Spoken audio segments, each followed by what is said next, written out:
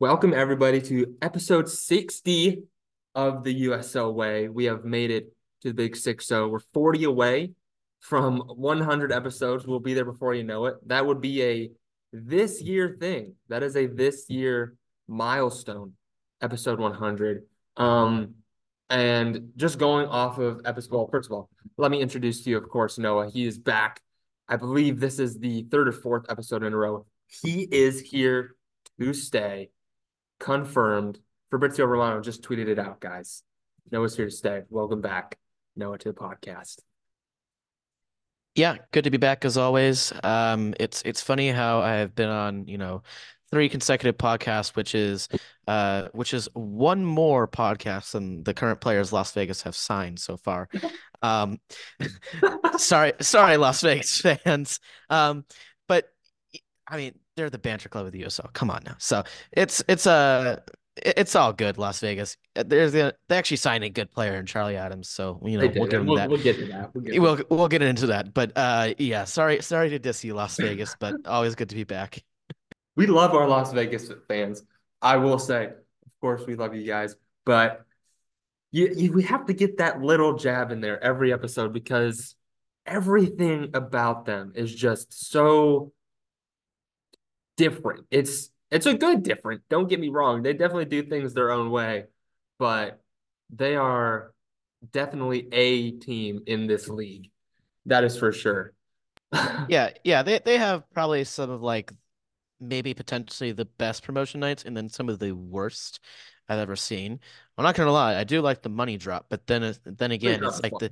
it's like the same thing though in Vegas as well. Like what, you're gonna get $20 out of $1 bills. It's like it's the same thing if you gamble. You you know, it's par for the course in Vegas. You bet like $50 and then you get back like 10, or you get back 10, so you make back what, $60 off of that. It's like, Yeah. okay, that's cool, but I, you get free money at least. that's No one's true. You do. complaining.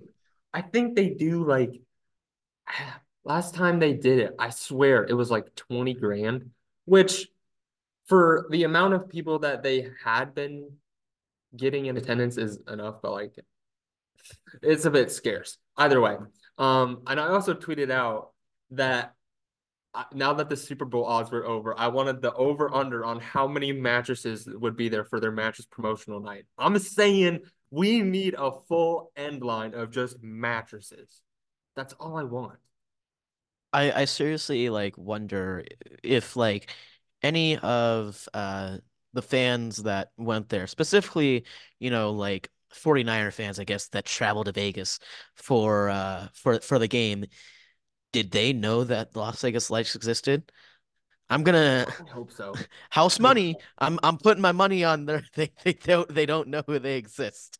So I think they do. I think they do. Las Vegas Lights is well, the let's hope they do. I mean, let's hope they, actually know. Let's hope they actually know about the real football. Yes, that's a bold claim, but whatever. they Um, know the most cultured historical Las Vegas team. Come on now. yeah, yeah, yeah. There's only so many years in a row you can finish bottom of the Western Conference as not be labeled as one of the best Western Conference teams. What were they though? They were 1 point away, like 2022, I think, something like that. Oh, God, they have not made the playoffs in their history. Well, So, I mean, the year with Cal Jennings and Danny Trejo, oh, but they had the I they had think the they were close. LAFC I thing. think they were close. But I believe it came down to the final day, if I'm not correct. But I think you're right. I think you're right. Um, so we're talking about Las Vegas already. We'll keep talking about them.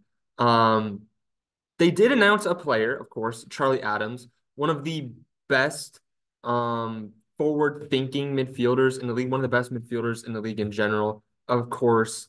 And this kind of coincides with the FC Tulsa, like I'm not gonna say mass exodus, but exodus that you're seeing. Um, they let go of Jeremy Kelly after the new coaching change. Now they let go of Charlie Adams, of course, as well. It's been a bit shaky for them, and Las Vegas improved off of that little fortunate situation going off in Tulsa. This is probably one of the best pieces to build your team around because, like we have said previously, he is right now their only rostered player. They still have about 17 more players to go at least. And we did get a teaser that Las Vegas will likely announce at least one more player on the 13th, which is probably the day that you are listening to this. So that's something to look forward to via Las Vegas. But Charlie Adams is probably one of the best starting points you can get in this league. It's like Las Vegas's inaugural season all over again. Like this is a full restart that they're going for, it feels like. Yeah, and before I touch on the signing for Las Vegas of Charlie Adams, I just feel like so betrayed by Tulsa. It's like, the day Yeah, the day you did it. the day I put them, of course, their power rankings, so they shift. Mhm. But of course, the day I, say, oh, they're actually going to be a decent team this year, they go out and they say, no, no, Noah, it, this is this is not how it's going to work. Um, and of course, they ship out Jeremy Kelly And I will for say whatever as reason. well that they did also let go of Rooksy as well. I knew that there Yes, was a yeah. third player, but they let go of Rooksy on top of Jeremy Kelly and Charlie Adams after their coaching change. And what is Ruxia as well? He's a center back, correct? Yeah, he is a center back. Yeah, so it's like, I mean, me as a Monterey Bay SC fan, I'd love to get him because we're short on center backs right now. I think if any team picks up Brooksy, you know, that's going to be a great pickup. But kind of progressing forward in a sense that letting go of Adams was tough because he has a really good skill set, and he's just a really unique player that has a lot of dynamism in that midfield. So really for Las Vegas as well, they're getting a player that is just seasoned as well, and as you said, it's something to build off of, in which an era of which that like Las Vegas haven't had a whole lot to build off of, Right. it feels like, especially coming off of the last season. Of course, they had the season where, again, as we mentioned, they were close to the playoffs, but that was also the year that, it's in partnership with LAFC and all that other stuff. So this is a good foundation, and if Las Vegas can come up with similar signings like this, it's going to be a building block, not just this season, but for seasons to come. And it's a good skeleton so far. Yeah, and he's 29.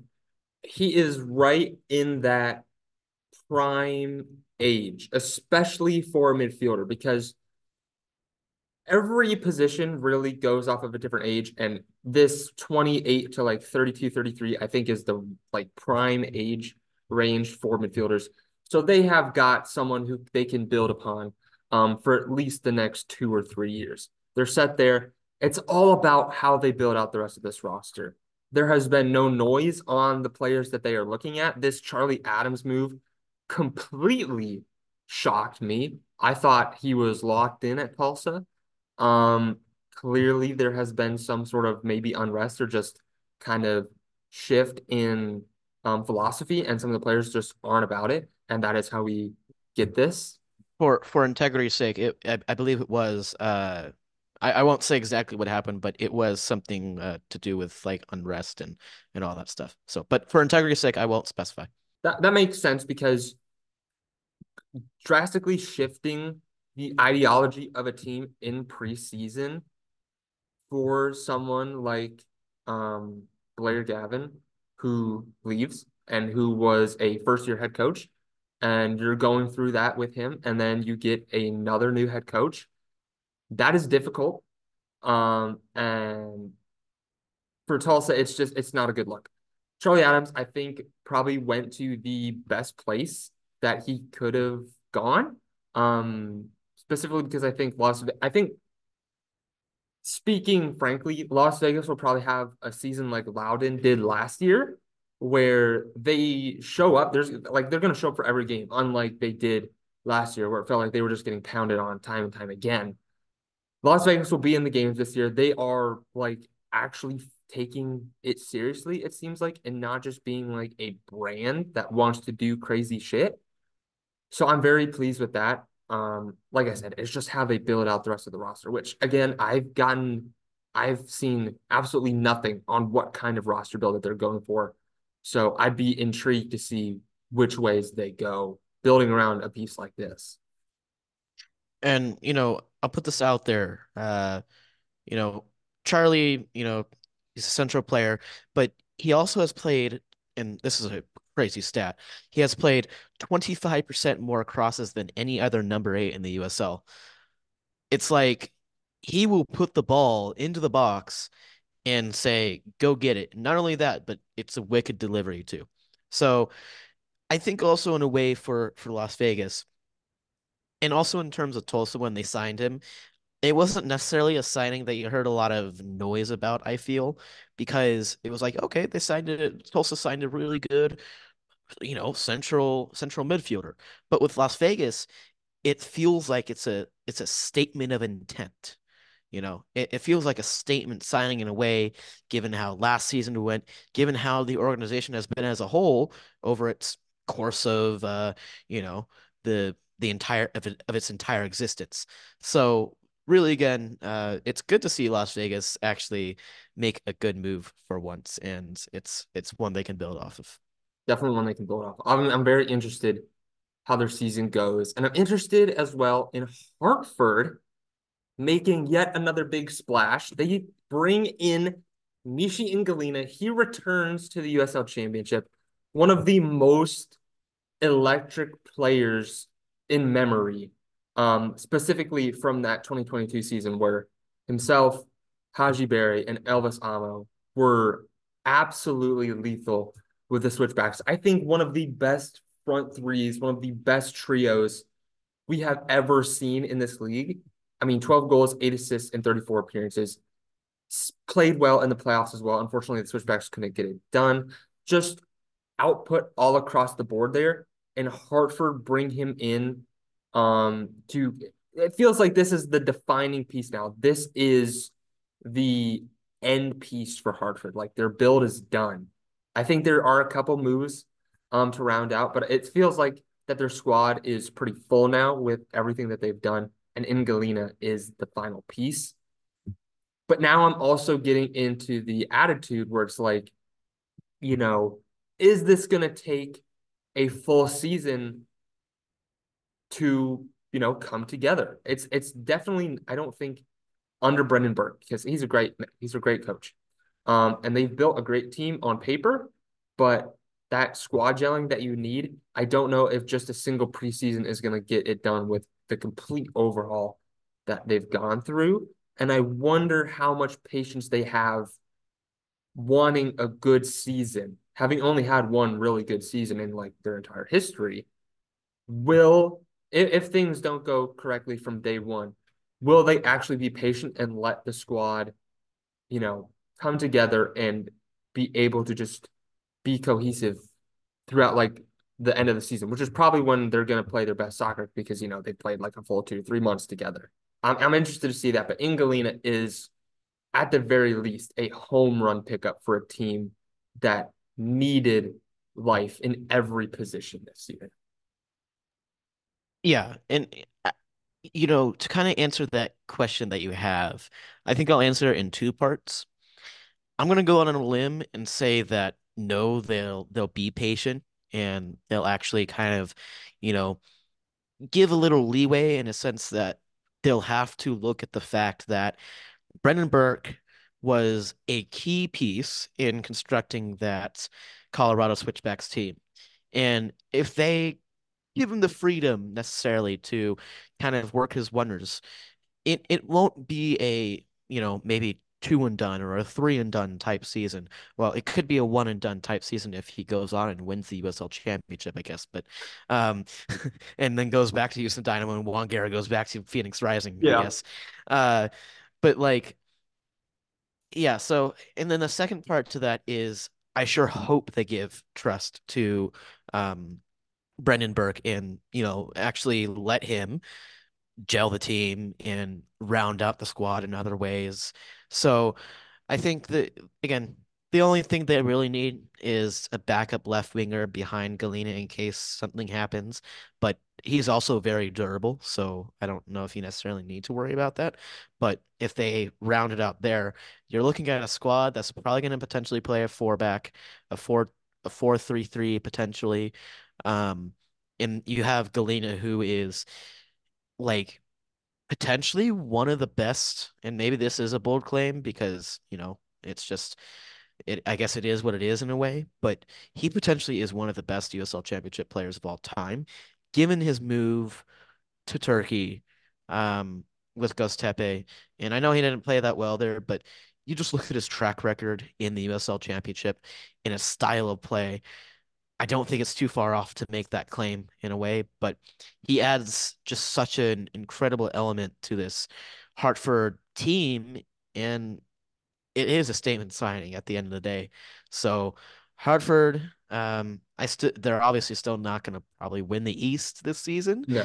but this really puts them on the path potentially to do that down the years potentially, um, as time progresses.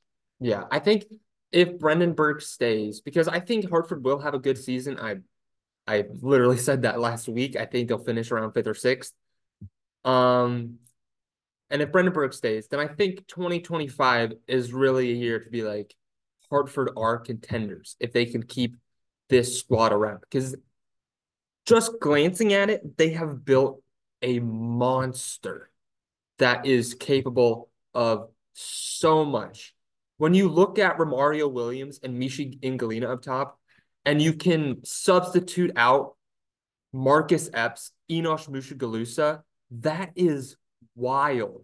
And of course, Mushagalusa still has a little bit of proving to do because he didn't exactly have the best 2023. Mishi Ngalina, of course, while we have been singing his praises this episode, only played around 15 to 16 times in the Turkish league with Göztepe. Will there be a little bit of rust? He only played twice this season before it's either twice this season or twice this year before making this move. I believe on a free as well. Hartford might have had to pay a little bit. But it's a lot to look forward to. The attack looks phenomenal. And overall, like we've been saying, the squad on paper looks great. It all just comes down to, for me, will they be able to come together and understand each other and the philosophy coming down from Brendan Burke in time to start off the season well, which in turn can usually lead to a better season because you start off the season not too well, then you get into that summer period where there's so many fixtures. We've got so many midweek games into weekend games, and then it's just back into a midweek game, or maybe you're lucky and it's just another weekend game after that. But you're playing like 6 or 7 games a month, pretty much. Hartford need to start well, and I think a player like Ngalina will help that a lot. Yeah, it's again, I think this team is going to score goals for fun. They will, they Like will. 100%. So then, therefore, the concern, or my biggest concern at least, lies within the defense in how that back line, as you kind of said, gels together and solidifies. You have Farrell back there, and you also have Van Zeal. I also like the signings or the signing of Scarlett. Akpunono is interesting. Maybe not as proven as those other three in a way, or at least Farrell and Scarlett.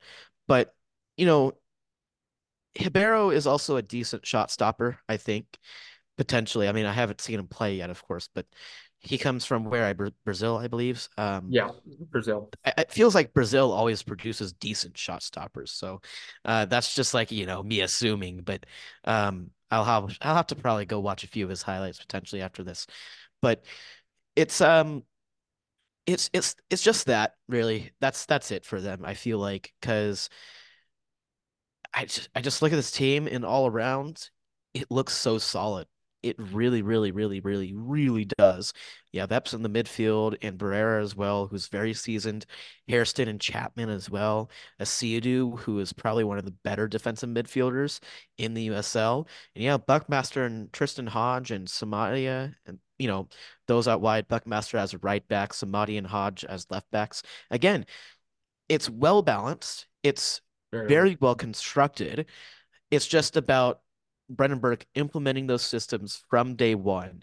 And then as they, get implemented, you know, becoming getting that good chemistry together and having that really good build up play. So it's looking really exciting. And if you're a Hartford fan, this is probably going to be your best team, like, since what, 2019? So 2020. uh, 2020 2020. Yeah. is when, if I'm remembering correctly, 2020 is the only time that they have made the playoffs. So it's not a make or break year. They've it feels like they've had a lot of make or break years. So I won't say that it's make or break, but Brandon Burke does need to make a good impression. I think he will. I think he'll get Hartford in the playoffs. I think this team will relatively succeed. Um, we're gonna hit on one more, and I will say, just drop a little bit. There will be a overall transfer update for all the ones that we have missed. Of course, we don't have time for the main episodes if we want to hit everything. So look out for a full transfer only episode later this week. But we are going to talk about, of course, Sofiane Jafal from Austin to Orange County. Not the most experienced player, I will say, roughly 40-ish appearances or 40 to 50-ish appearances when you cross over MLS, um, College Cup, of course, which he has played in some of his college games. And I put College Cup on there because I would say that those games are a bit more competitive as opposed to, whoever, like Clemson playing like Virginia Commonwealth University. So I'll put College Cup on there.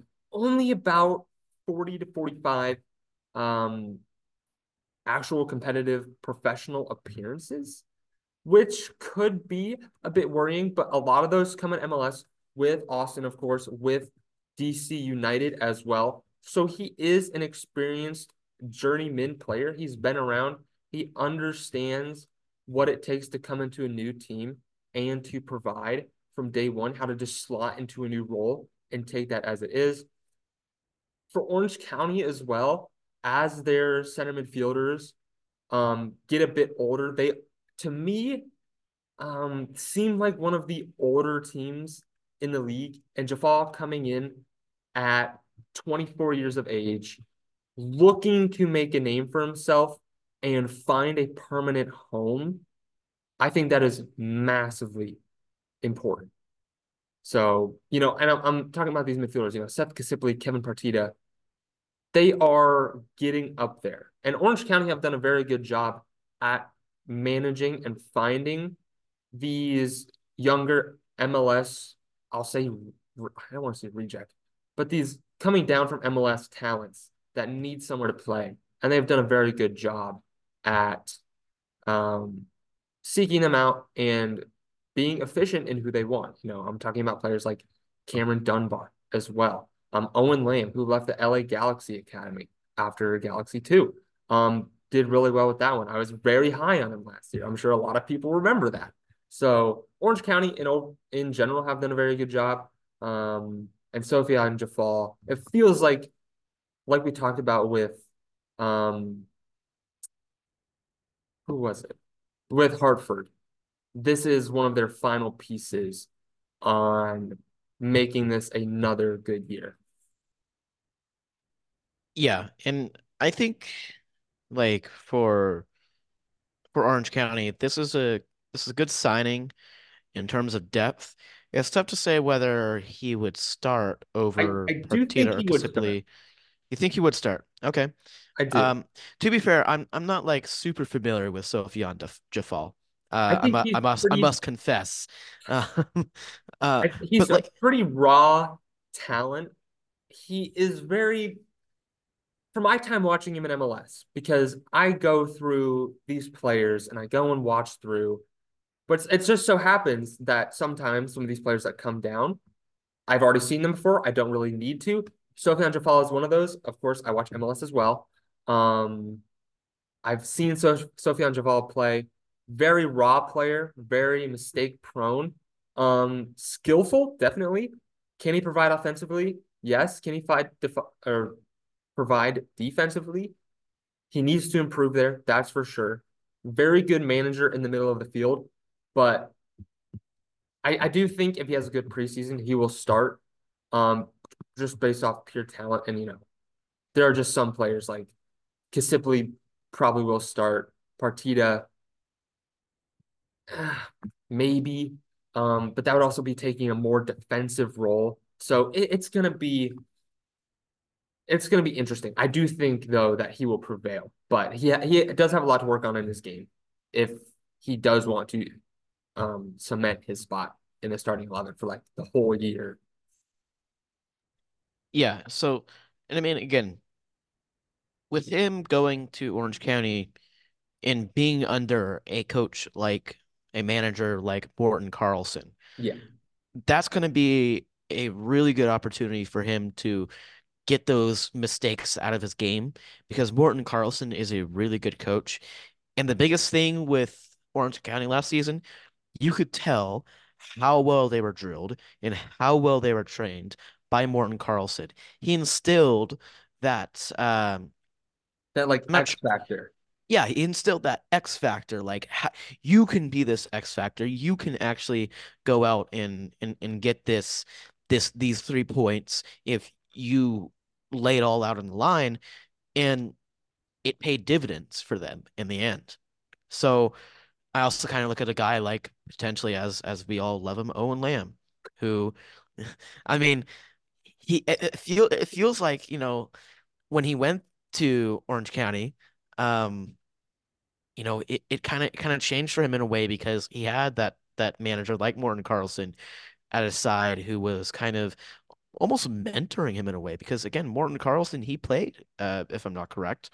So again, having that manager who has his philosophies and has played super important, and nobody has really done it better. Well, there has been, but Morten Carlson is certainly up there in terms of managers who have done it really well. So it's a really good move for Jafal in that sense. And I also think Jafal is coming into a very inviting and I'll say kind of similar environment as other players. Orange County is a great place to play. A lot of great things that you can say about them. Their most recent kind of promotion thing where you can become an owner of the club following in the foots of Oakland, I think gets fans just that much closer to the team. Makes them feel like they are actually a part of the process. So I adore that. But It's there's a it's a two it's a beautiful part of Cali too. it is. It really is. Championship Memorial Stadium is, or I believe it's just Championship Stadium is beautiful. I love it. Hope to be there one day. But either way, they are bringing in two players in a similar position as Sofian Jafal and Ethan Zubak and Charlie Asensio. And I think if you bring these types of players in as a group, all going through the same situation of, getting these 1 to 2 year contracts with a USL championship team, not necessarily as a last like chance because they still have an opportunity to possibly go back to MLS. They have another fall to League One if they really need it. But I think that just really rounds or puts it together better than if they had just brought in Jafal or someone like that by themselves. Yeah, definitely agree. And it gives them a lot of options in that midfield. As you kind of mentioned, Jafal would certainly be the more attacking option.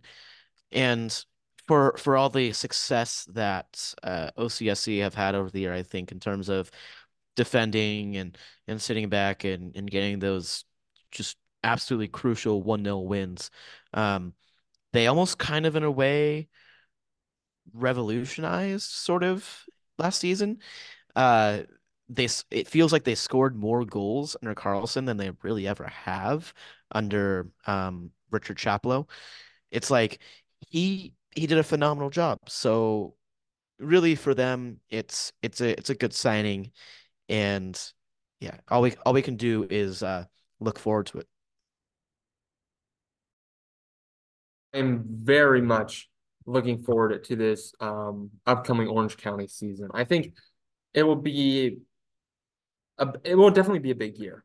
Um, but there are a lot of teams that are vying for those mid-level playoff spots. So gotta let the games play out. Of course, we'll move on here. Our next really big piece of news is kind of our last. Of course, USL Super League. Of course, this is the USL's women's side of the game. Of course, obtains D1 sanctioning. That is, of course, Division 1 sanctioning, and essentially in a kind of not tactical, but a formal sense, USL is on the same level as the NWSL, which is to put in broader terms, I should say, is the like MLS-ish version of women's soccer in the United States. And now we get the USL putting a women's division on the same level. And they already have so many teams that are not really currently playing, but will be a part in 2024, will be a part in 2025. We did see that Phoenix is not going through with their team quite yet. There is a possibility for them to return, should they find it viable. But with so many teams already lined up in so many different markets, and to gain Division 1 sanctioning in their inaugural years is absolutely huge for not only the women's game, because it's another counterpart of the women's game in the United States, which we need badly. The women's game is, while it's getting there, it still feels so underdeveloped and so untapped. But it's also a big get for the USL if they want to hit the same levels of MLS in even the near future, which I think is possible. Yeah, 100%. And it's a landmark, sanctioning It is a landmark. It is. from US soccer. And I think President Amanda Vandervoort put it best. She said this is a tremendous moment for the USL Super League and for women's sports. Um, it's it feels almost surreal that we're kind of talking about USL and Division 1 in the same sentence, but here we are, right? It really is incredible how far, it's kind of come, not, just with USL in general, right?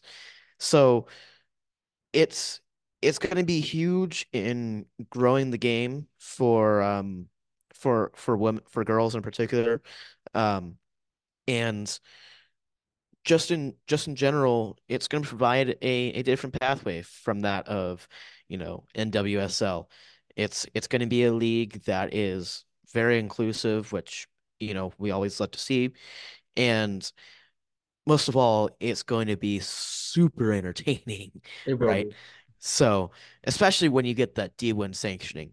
So, again, it's it's important times, and it's good times as well for USL League One or USL Super League. My bad. And I think while this is landmark, there's still a lot left to do. And I think that's also broadly across the world because the United States definitely, in my opinion, hits women's soccer the best in terms of broadcasting, in terms of just getting it out there. The U.S. women's team has been one of the best, if not the best team, it feels like for the past, they haven't been done well recently, but it felt like it was just 5, 10 years there of pure domination. Barca Femení are absolutely huge in Spain. The Women's Premier League in England is always pretty well followed. I know Arsenal, I believe, broke some attendance records there. VFL Wolfsburg women do well as well. and then the Australia women's national team. I know they have a lot of support there, but there is still a lot to go in a lot of other countries, whether they be developing, fully developed according to whatever requires that. But either way, there is still so much to go in so many other countries that have women who are capable and would be good at football, but just don't have access to it. And I think things like these, where especially women coming out of college have a more, um, I would say, women coming out of college heading to the NWSL, since there's only so many teams in the NWSL and it's the highest level probably in the world, is difficult. And then the USL Super League now gives them another opportunity to get that um, pro playing straight out of college, which is huge. Yep.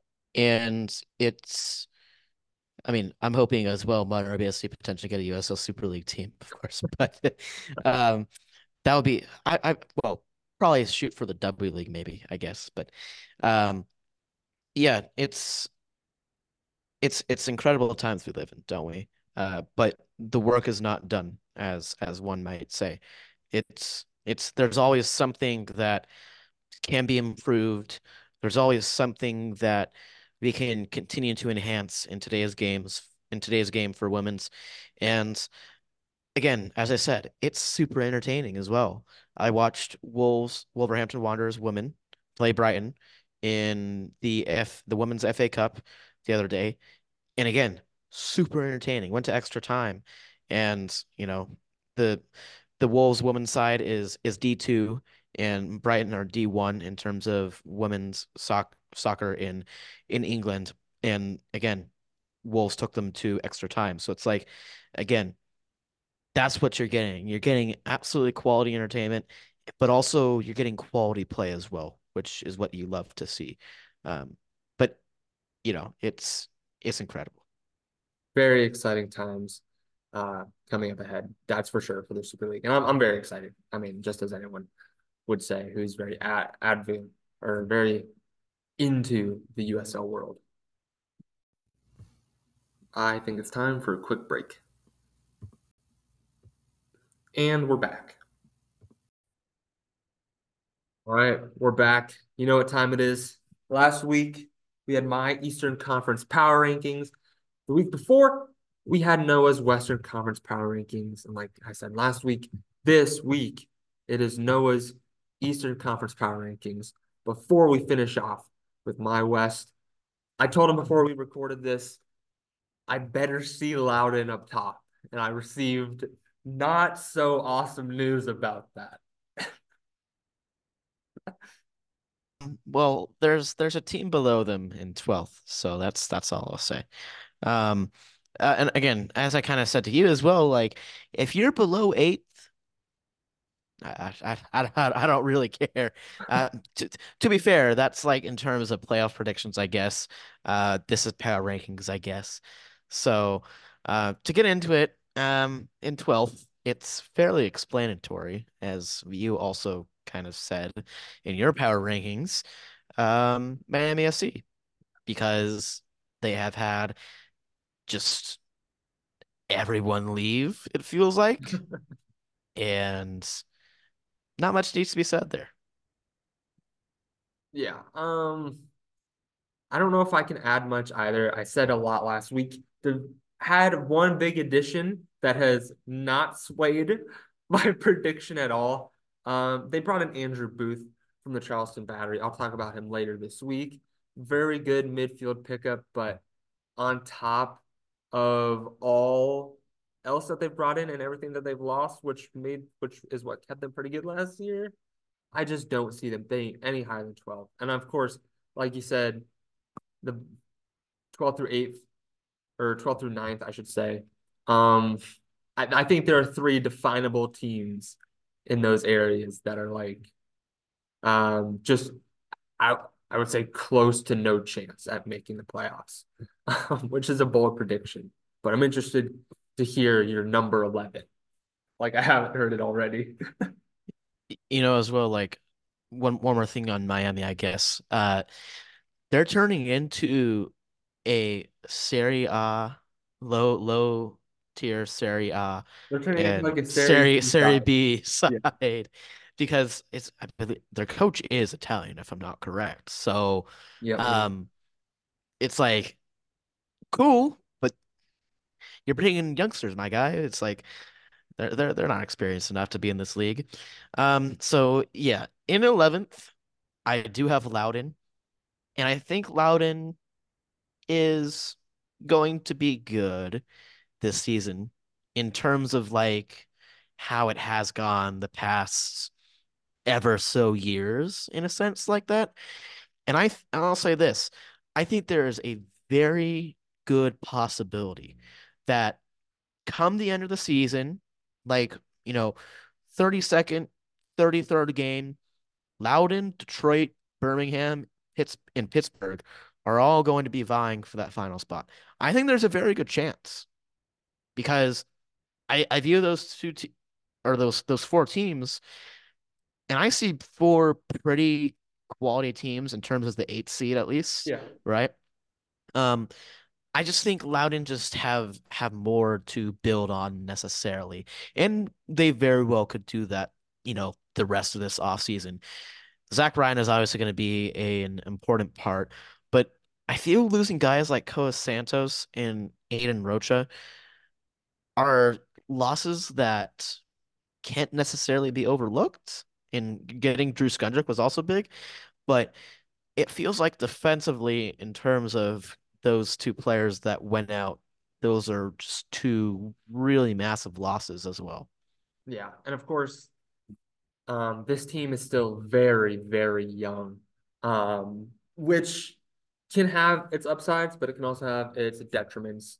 And I think for a Loudoun team that is still looking for their identity, after these past couple like tumultuous seasons, I think it's going to take one more year. I believe I put them in 10th, but 11th, I could see as well, purely just based off of the not necessarily inexperienced. They did bring in some leaders, like you said, Drew Skundrick.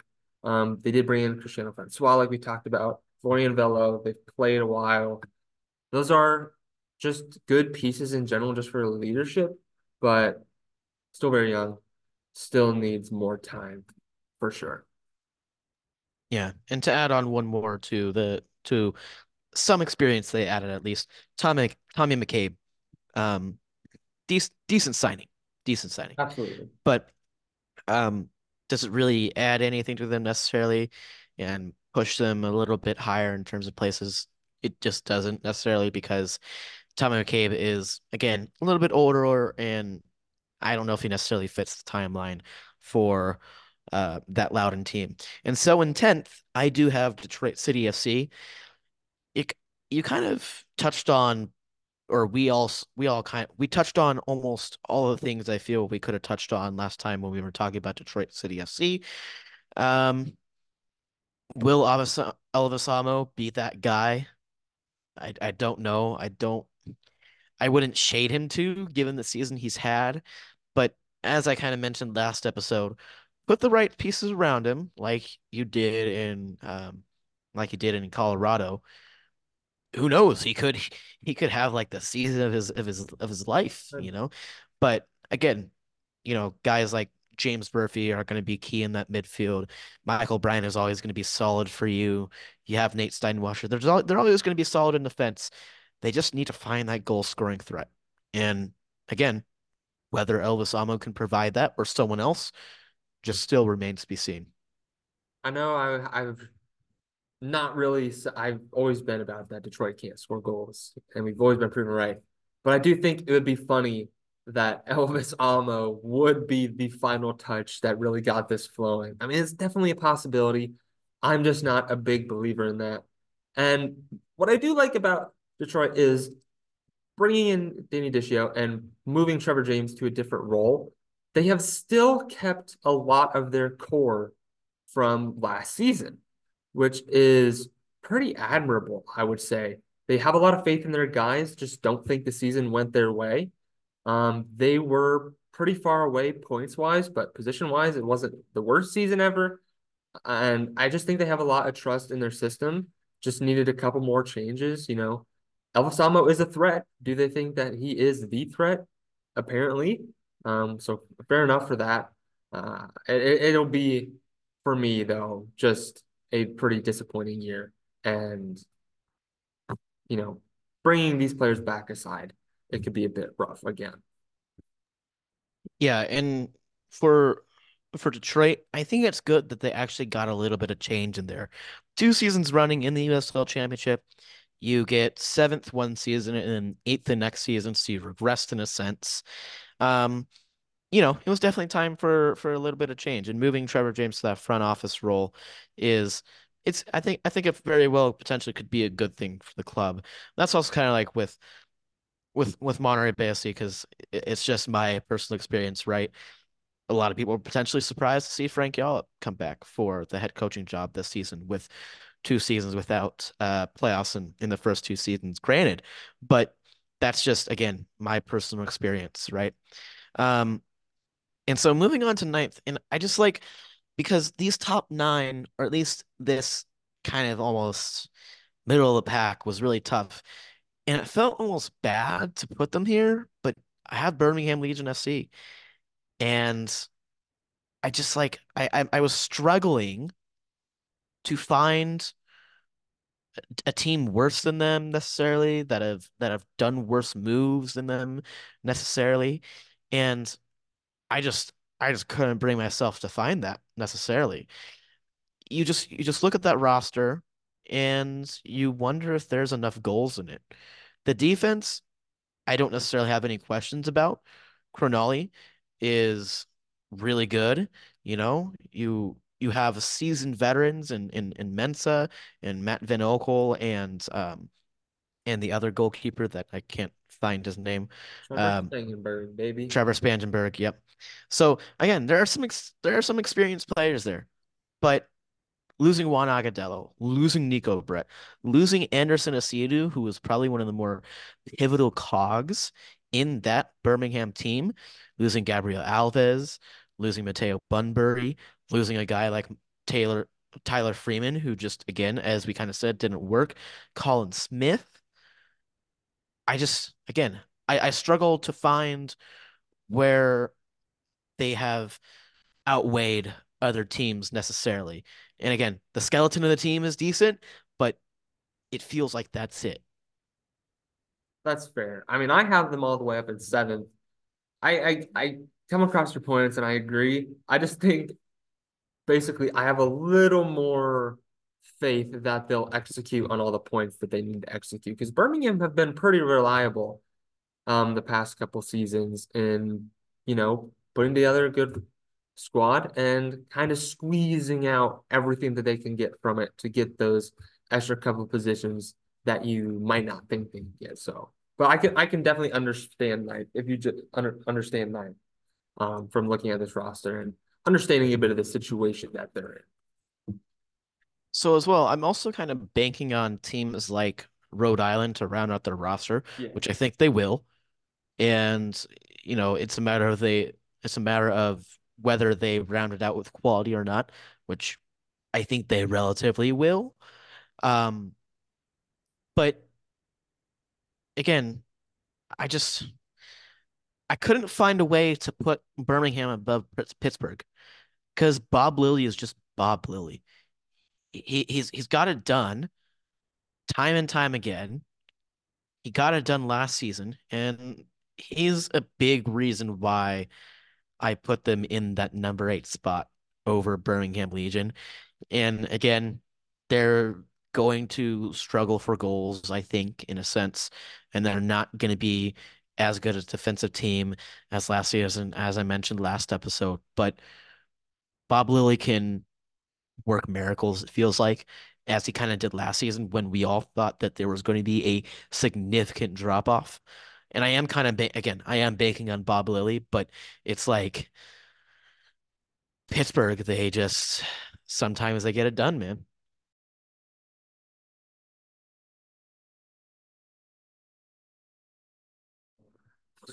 There. Pittsburgh is like it feels like America's or the USL's hardworking team. They just get the most out of every game, every opportunity.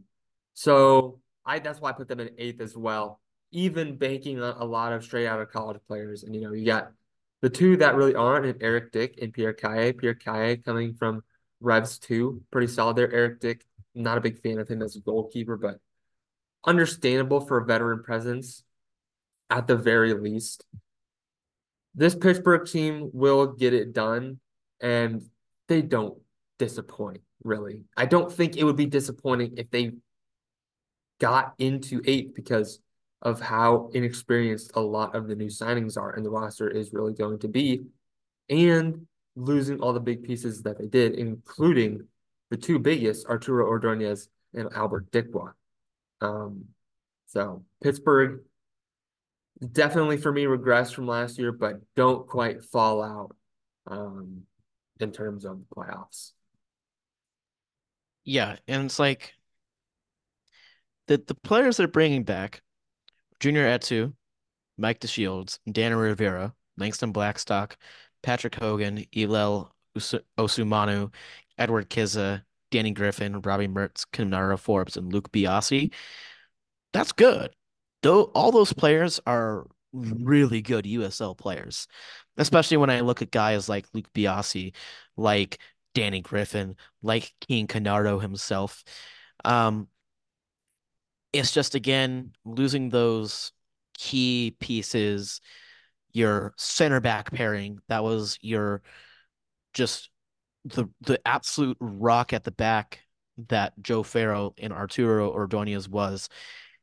It's just it's going to play such a huge part in their downfall. But what's even more underrated, I feel, is Jamali Waite Yeah. leaving and the shot stopper that he was, but also at times playing in a maybe more uncomfortable position because Bob Lilly would put him a little bit higher in terms of when he would play the ball out wide. Um, he made the most of it and he ran with it and he did really well. So losing him was massive, and losing a guy like Shawunmi is huge as well. But again, Bob Lilly has an eye for talent. Yep. He has an eye for hard workers, and I think like a guy like Pierre Kaye is a great pickup in that sense because again you need a center back. You let go of two of your center backs. So Bob Lilly can always work wonders, it feels like. Um, moving on to who I have in the number 7 spot, I have Rhode Island because you just look at the moves they've done so far.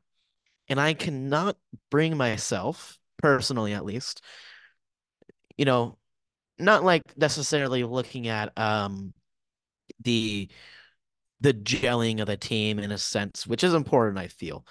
But for a new USL championship team, they have gone out and gotten some staples of the USL championship. And I feel with what Connor Smith is doing here, I don't think he's necessarily throwing it all out there like Phoenix did. I think there's some thought, at least, into what Connor Smith is doing because he was a really good assistant coach. And whether that translates to him being a really good head coach, a really good manager in Rhode Island, that remains to be seen, of course. But Albert Deco right away immediately puts you in that conversation for trying to push for playoffs, as long as you have a decent structured team around him, which so far relatively they do. Again, just got to round out the roster. It feels like we're beating a dead horse with that, but it's just simply the case with them. Um, so again, just couldn't bring myself to put them in like ninth or whatever. And yeah, it feels like they are going to be pushing really hard this season. The one thing I'll applaud Rhode Island on for sure, because I put them in ninth, is their ability to just make this a real melting pot of a team. You have a lot of identities. You have a lot of college players coming out of the first year, specifically Jackson Lee. A lot of players coming down from MLS. You have a good mix of USL caliber players who have proven it, like Koke Vegas, who's been with the Loyal, like JJ Williams, who's been with Phoenix and Tulsa and Tampa Bay, like Marky Bar, who they picked up from Pittsburgh, huge pickup, like Alberton, they've done a real good job of building from a lot of different areas, which is definitely one of the key aspects of, for me, building a good roster, especially in this league. The only area they lack in, I feel, is fullback. I think again, you know, Jose Quazera and Gabriel Alves, good pickups necessarily, but those are the only two fullbacks currently on the roster. Yeah. They need to get some semblance of depth there. And whether that's quality depth is always telling. And when you get into those absolute meat grinders of, summer month fixtures, Yep. when if you don't get off to a good start, as you mentioned earlier in the last segment, it's tough to come back from. So really for Rhode Island, I think they'll make the playoffs, whether they will be in eighth, seventh, or sixth.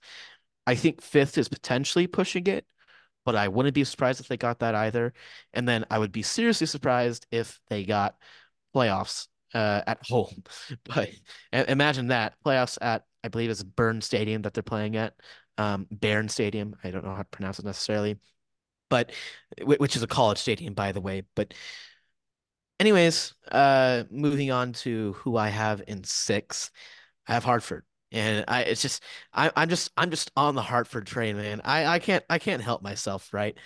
But seriously, like when you look at Hartford, I feel there's no way I can be told otherwise that Brendan Burke, who constructed potentially one of the greatest attacks in USL Championship history with Colorado, you're telling me that that man is not going to construct an incredible roster, whether it's his first season or not, and then not lead Hartford to the playoffs? I feel like that's just, yeah. I don't know about that.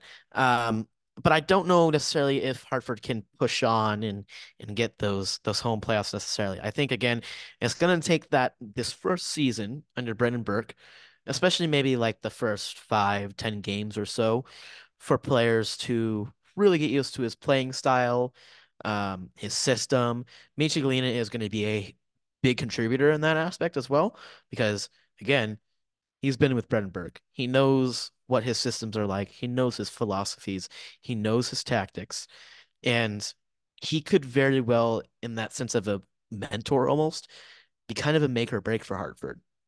That's one thing I think that's gonna fly under the radar in that sense. Yeah, absolutely. I specifically want to touch on what you said about the beginning games because I feel like we said already as well, it feels like those are the biggest games if Hartford want to push on and be a higher than like a six seed, because we all know how those summer months get, how the end of season gets if you're on a skid in the summer as well. So I do have full faith in Hartford that they will finally hit the lottery correctly and will get the playoffs this year. It feels like the roster build is actually complete. Brendan Burke's philosophy we're all very aware of. And I think he's got a lot of pieces that he's not only familiar with, coming from Colorado Springs and sticking with that area for a little bit after he was gone. He's also just brought in a lot of quality from across the league, which I'm very, very pleased to see Hartford looking like a for real team this year. Yeah. And I don't think it's too far of a shout to say Hartford potentially could be one of the better well-rounded teams this season I do in think so terms too. in terms of depth. It's like you have guys like Jay Chapman who are potentially going to be like uh starting behind Marcus Epps potentially. I don't know if that's the correct position, but just throwing that out there, right? There's going to be a lot of competition in this team because they have such quality players across the board. So really for Hartford, it's just going to again be about that gelling process and getting through those first 5 to 10 fixtures and getting, maybe we'll say 13 to 15 points potentially, so around that 10 to 15 points around that range potentially. So moving on to fifth, I have Indy 11, which I'm kind of on the Indy 11 hype train, I guess, in a sense. This would be an upgrade from last year, obviously, where they finished sixth. And again, it's kind of the same thing with Michi Galina. It's kind of the same thing with Albert Dikwa.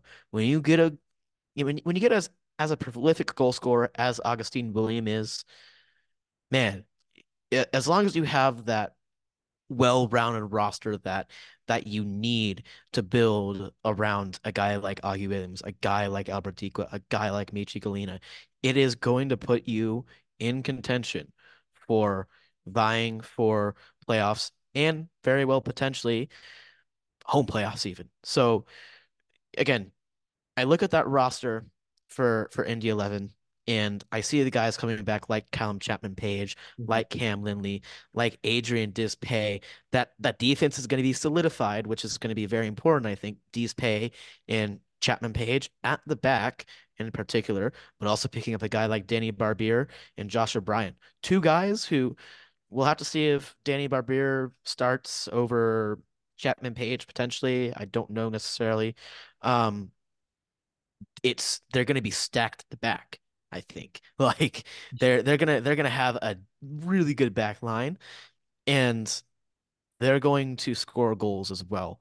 In that midfield as well, Cam Lindley is going to boss the park. So for Indy, really, it's about just again. Oh, and Aiden Quinn, of course, I forget about him. He's probably one of the better, midfielders in USL history. So someone go out on a limb to say as well that he is the best midfielder in USL history. But really, for Andy, it's going to be about as well just gelling with the new coach and getting to know his philosophies, his ideas, his tactics as well. And I think Sean McCauley is a good coach as well. So.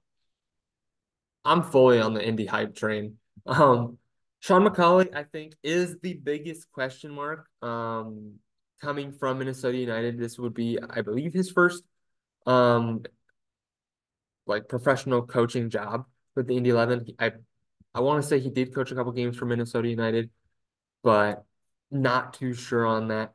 And then I do think the defense as well will probably be one of the most underrated in the league. You mentioned the whole back line, but I want to put particulars on Aiden Stanley. I think he's one of the more top fullbacks in the USL in particular. And that midfield, just as good as it was last year. Did lose control, I feel, of a lot of games early in the season, but they definitely picked it up at the end. And then pairing Augie Williams with Sebastian Guenzati, we are talking at like last year with like 2019 or 2021 Guenzati with the Tampa Bay Rowdies. Like, if we can get those two together, get Guenzati firing again, it would be a 40 goal partnership. I don't think they'll necessarily hit that, but it is up to that level of good between those two. Yeah, most definitely. Most definitely. And it's just, yeah, you struggle to think how Indy 11 can't potentially push on for home playoffs this season with the additions they've had. Um, so moving on to my number four spots, I have the North Carolina FC. I don't know why I said that like the Miami FC, but whatever. Um, for North Carolina FC, they've done an incredible job. Like coming back into the league in, what will be their first season back in the league in 3 years or something like that. I'm not quite sure on the number, but they struck a really good balance in terms of identifying which of the players are USL Championship quality caliber from last season's USL League One winning roster, and then going out and just getting the absolute like war chest of players that they got this offseason so far. Rodrigo da Costa, Paco Craig, Evan Conway, Justin Malu, Colin Martin, Jake McGuire, who is a very underrated goalkeeper in my opinion. Uh, Ezra Armstrong, Corey Hayes, Akira Fitzgerald at goalkeeper too, one of the more experienced goalkeepers in USL. So And old. like, I mean, it's insane. Like again, they're going to be stacked. Like just looking at this roster, it's almost like it's just almost blinding the names they have. Lamar Batista, Bryce Washington. So really for them, it's not going to be as hard as an adjustment to coming back to the USL as it is for like a Memphis transitioning to the Western Conference. Because Memphis are going to have a lot more fixtures away. They have to travel a lot more. And certainly North Carolina FC, they brought in players that are just high quality, superb, and players that will be difference makers, like Rodrigo da Costa and Evan Conway. So really for them, it's it's a season that is going to be wildly successful in my opinion, and I would just be absolutely shocked if they didn't get home playoffs at the very minimum. And that feels like that's what most, North Carolina SC fans and USL Championship fans in general are expecting for them. I think you and me hit a lot of the same points. A lot of quality of players, a lot of experience of players. The thing I'm excited about the most is I hope Lamar Batista can give us another absolute banger, another opportunity at a freakishly good goal. I think about that like every other day. So please, Lamar Batista. Yeah, you really got to feel for Paulie B there, the Paul the Wall as Oakland fans call him. I feel good about Um, North Carolina now. I feel good. A lot oh of yeah, quality that they're bringing back, a lot of quality over 100%, there. 100%. Um, but the team I have above them, and it just felt almost right, or it felt really right in my opinion. It's Charleston Battery Damn. because it just like they made the final. There's no way I can put myself out there and say that North Carolina FC are going to be over Charleston Battery when Charleston Battery made the final last season. And I think in general these like top three are very interchangeable. Like it's honestly that close, and it's just up to anyone's discretion. But Charleston Battery in third. The only reason why I didn't necessarily put them second, I feel, is because they lost Fidel Barajas. And I feel Fidel Barajas, losing him is just that big of a loss in a sense. I just like I can't bring myself to put them above a team like Louisville, a team like Tampa Bay, who are able to retain potentially those types of players for one more season or something like that. But overall, they're still going to be a damn good team. Um, and yeah, their attack is still going to be good. The defense is still going to be good. Ben Pierman is honestly probably the best manager in the league, I would go out on a limb and say. So yeah, good chance Charleston very well could make the final again this season. Yeah. And I put them in three or in the two. Can understand the three though. I do see a big worry about the turnover there. Lost a lot of players, lost a lot of big players, brought in a lot of big players as substantive replacements. Still have a bit of rounding out to do, probably two or three more moves at the least, I would say, for Charleston, before they are like a regular season contender. Because those one-off games, Charleston have that attitude already. They showed it to us last season. And last season going into, we were like, will Charleston even really be there? We knew that they were good, but we were like, hold off. Ben Pierman coming in, bringing in a lot of baggage from Memphis. Could it take a while? No. First season, he gets it done. So definitely very high on them. And we're going to head to another quick break before we get to our final two there. All right, we're back. Number two, Noah, please, what have you got for us? Real quick, honorable mention. Uh First third segment ever in USL show Yes. in USL Way history. So in number two, I have Tampa Bay again. I'll stress this because it's like, and it's the beautiful thing about power rankings. playoff, or it's not standings predictions, right? Nothing is set in stone. It's all very flexible in a sense. I do have Tampa Bay in number two, and again, like them and Louisville, you could rotate them necessarily. They're both that good, I think. But in terms of Tampa Bay, they have a lot of talent on that roster, and you have a guy, by the way, like okay, well first I'll list their roster real quick. Connor Antley, Charlie Dennis, uh, Jordan Doherty, Zach Haraval, Lewis Hilton, Cal Jennings, Forrest Lasso, Josh Perez, Freddie Kleeman, Phil Breno, Aaron Guillen. And And Leo then, Fernandez, baby. well, I was gonna say to last. I was gonna list the The ins, big one. and then I was gonna ask you, well, who is missing from that list? Um, Read your it's like mind. they have Leo freaking Hernandez coming back from Achilles injury. It may take like 3 games or well, maybe more than 3 games for him to really get back into the thick of it. Or at least I hope it's not more than 3 games because he's an incredible player. Yeah. Um, but also bringing in guys like Manuel Arteaga, Danny Crisostomo, Blake Bodley, who is a very seasoned midfielder slash fullback, and Jordan Farr. I'm so Jordan yeah. Jordan Farr. I mean, what more needs to be said about this? And Nick Moon too. Like this is such a quality roster. Tampa Bay are always up there in the standings in the Eastern Conference because they know how to get it done. They know what the hell they're doing in terms of roster construction. And again, just because they lost like I'm looking at it here, maybe 10 players, again, they know what they're doing. They absolutely know what they're doing. And I think the big thing, they brought in an impactful, meaningful player at pretty much every position.